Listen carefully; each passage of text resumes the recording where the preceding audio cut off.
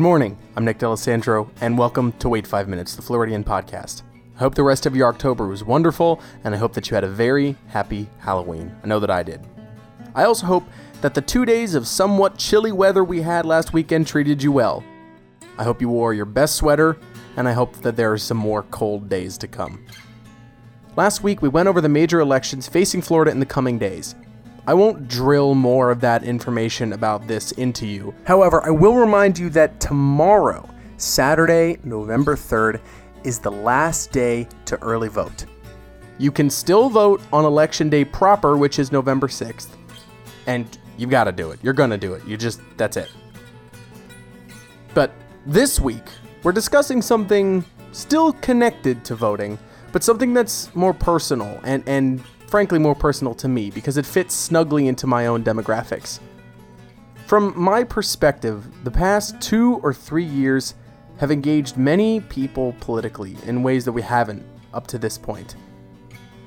And many of those newly engaged citizens and voters are young people, mostly fitting into the definition of millennials. I may be projecting, especially when you consider the liberal arts college bubble that I've lived in for the past 4 years. But millennials are more involved than they ever have been, and their impact can be felt.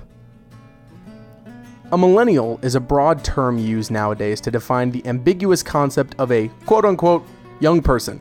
Many on the internet have taken to using it as an insult for ignorant, mostly liberal, young persons who want to destroy our conventions of society. Regardless, the term has an actual definition. The Pew Research Center defines a millennial as anyone born between 1981 and 1996. Anyone born after does not fit into their researched definition. That makes me a millennial. Surprise. Though many call the next generation quote-unquote Gen Z, as I do, the Pew Research Center refers to them as post-millennials, which makes everyone under the age of 22 sound like a unique art movement, but that's neither here nor there. I'll be referring to them as Gen Z. The reason 1996 is chosen as the cutoff date for millennials is due to the age range during the impact of the early 2000s. People born in 1996 were only 5, but were still old enough to process 9/11 and the impacts of the Iraq War, and older millennials were part of the voting demographic that helped elect Barack Obama in 2008, and they were entering the workforce during the recession. We are also, quote, the most racially and ethnically diverse adult generation in the nation's history, unquote. Pew adds, however, that Gen Z is on track to be even more diverse in all areas. There are many other groups who define what exactly millennials or Gen Z are, but for the sake of this episode, consider Pew's definition of what I'm referring to. 1981 to 1996.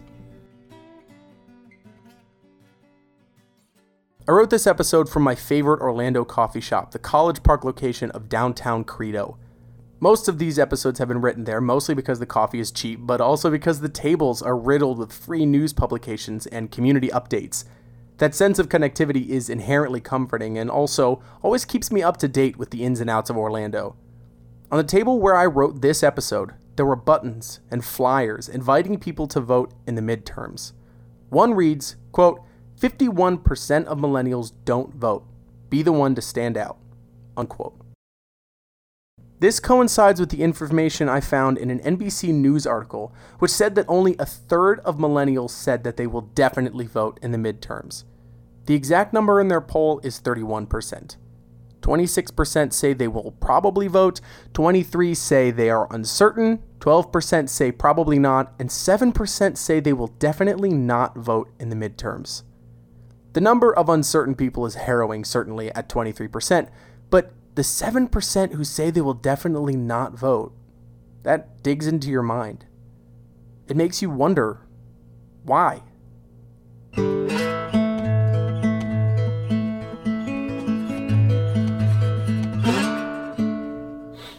New York Magazine spoke with 12 young persons and discussed why they won't vote. They're from all across the country and have voted before, but why are they not voting now? It's a frightening read, not because these people won't vote, but because of the concerns and explanations, and the fact that they're pretty reasonable explanations. Many of these people are my age or just slightly older, and many of them were disillusioned by the 2016 election, and most believe that the government, no matter what party, is not actually interested in what they have to say. Many of them believe that they are uninformed and don't feel like they should vote until they are more informed. And those who are informed are mostly left-leaning. But they lost hope that their vote counts. It really is devastating, but it inspires you in a weird way. It makes you want to make a world where people have faith in others and have faith in the system that it might be able to work for them, but that's optimistic. Many millennials have that optimism, though.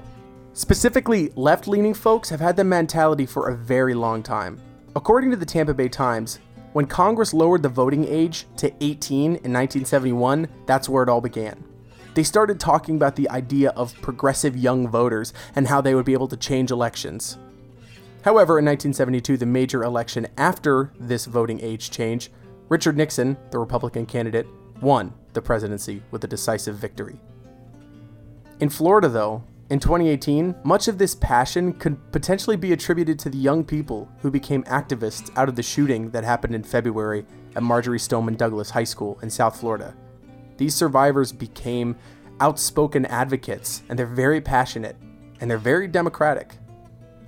Florida, you'll remember, though, is not Democratic, but we're not Republican either. We're a swing state, meaning we have a significant number of independent voters who do not have a registered party affiliation. Those voters were not permitted to vote in the primaries because they are closed primaries. But those numbers will affect the outcome of the general election, especially when you consider that you can't really predict how they'll vote. The Herald Tribune, a newspaper based out of Sarasota, spoke with Susan McManus, a political scientist and former USF professor. She says that 51% of voters in Florida fall into Gen X, Millennial, and Gen Z, and that it's more likely that these voters are registered independents. So we already don't know the impact that young people are going to have in the election. Add in the factor that they're independent and we don't really know if they're going to vote left or right. It makes for a major toss-up.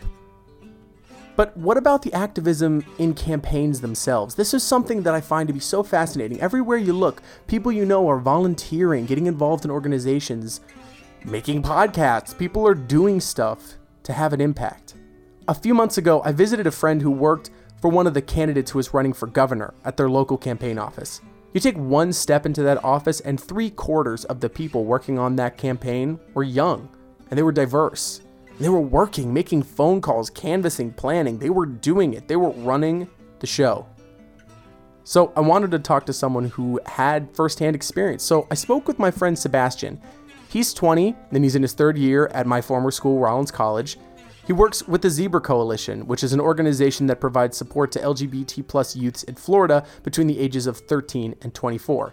He canvassed for Anna Eskamani, a Democrat running for Florida House 47, who has received national attention from the likes of Time Magazine and Pod Save America, a popular political podcast. Over the summer, he worked as a strategic planning assistant for the Stephanie Murphy campaign here in Orlando. Murphy is running to retain her seat in Congress. He told me a little bit about those campaigns. So I can't speak for the Republican candidates, but what I've seen in the Democratic candidates, particularly Murphy and Eskamani, is that the campaigns at the volunteer level are overwhelmingly youth-run, right? I mean, you see a little bit of some older populations getting involved because you always see that older people are statistically more getting out to vote, I would assume is the reason. But when you look at the Murphy campaign, for example, the canvassing staff is run entirely by youth, and they're operating out of this extreme passion for Democratic politics, for the Democratic Party.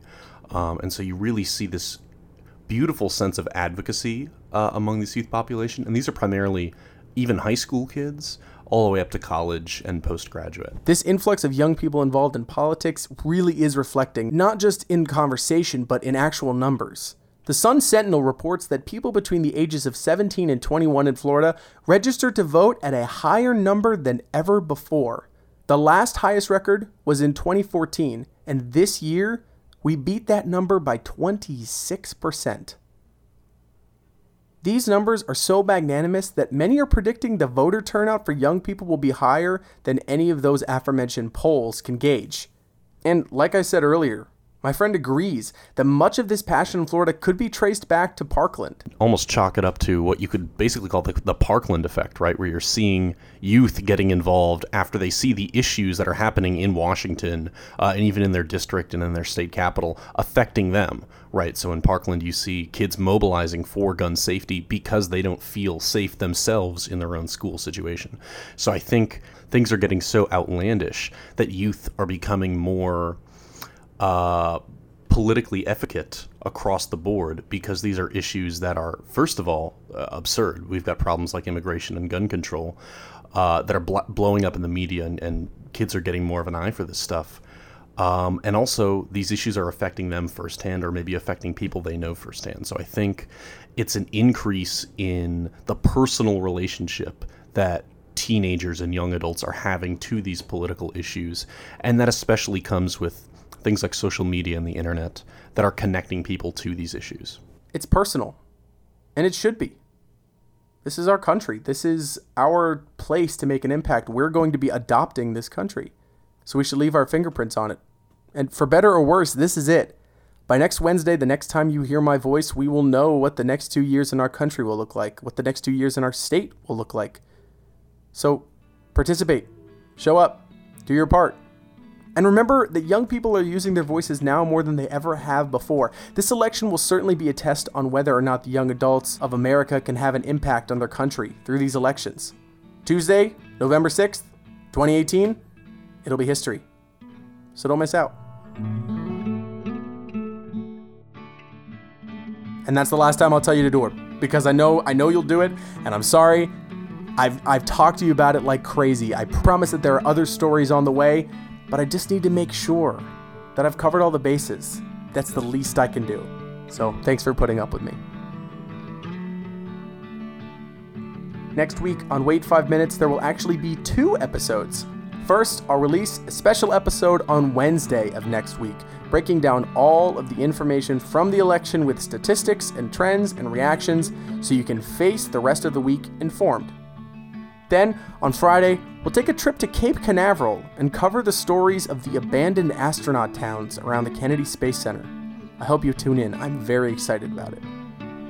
If you enjoyed this episode, be sure to leave a review or share with a friend. This show can grow, but only if people know that it exists, so share it. You'll never know who loves these stories. If you have a question or a suggestion for an episode, you can email me at wait5minutespodcast@gmail.com. My friend Annie reached out to me a few weeks ago, and the topic she suggested will be our topic in 2 weeks. I can't wait to hear your suggestions. All the music in this episode is from Lobo Loco. You can find the song titles in the episode description below, and all the links and resources used in this episode can be found in the description as well. Thank you, truly from the bottom of my heart, for listening. Your support means a lot, and I hope that you're happy when Election Day rolls around. I'm Nick D'Alessandro. Be kind to each other, be kind to yourselves, and drink more water. Have a good day.